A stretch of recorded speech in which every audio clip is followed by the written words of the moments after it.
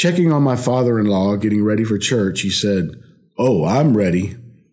Got my fingernails clean and everything."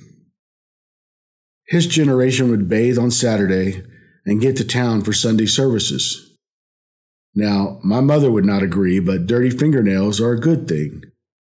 It means you got something done, or at least were outside playing in the dirt. Take, for instance, the late country singer K.T. Oslin, who wore gloves on stage. It wasn't a mere fashion statement as much as she loved to work in her garden, and her nails showed it. There is value in sinking your fingers in the dirt and making things grow.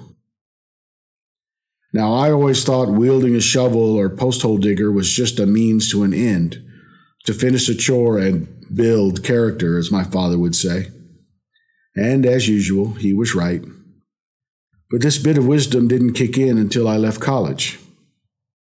Despite my aspiration of making a company run, I exchanged a freshly minted diploma for my first job, a glorified concrete shoveler. My boss had been in the dirt business before dirt was even invented, and he quickly proved I knew nothing.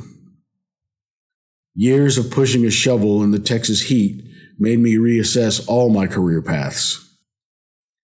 Eventually, I found myself in an air-conditioned office, reading plans and moving virtual dirt. But it took a lot of dirty fingernails to get me to this place, so I am grateful. I did escape the heat, but I missed the hands-on work and the satisfaction of a dirty job well done. When I step away from my computer, there are projects that require sweat, busted knuckles, and dirty fingernails. I have found in these times old-fashioned elbow grease allows room for my brain to ponder and listen for God's voice in the midst of the dirt. Something about being knee-deep into nature grounds me, pun certainly intended. God is in all things, but I seem to find him more in backyard dirt. Funny thing since I move dirt for a living.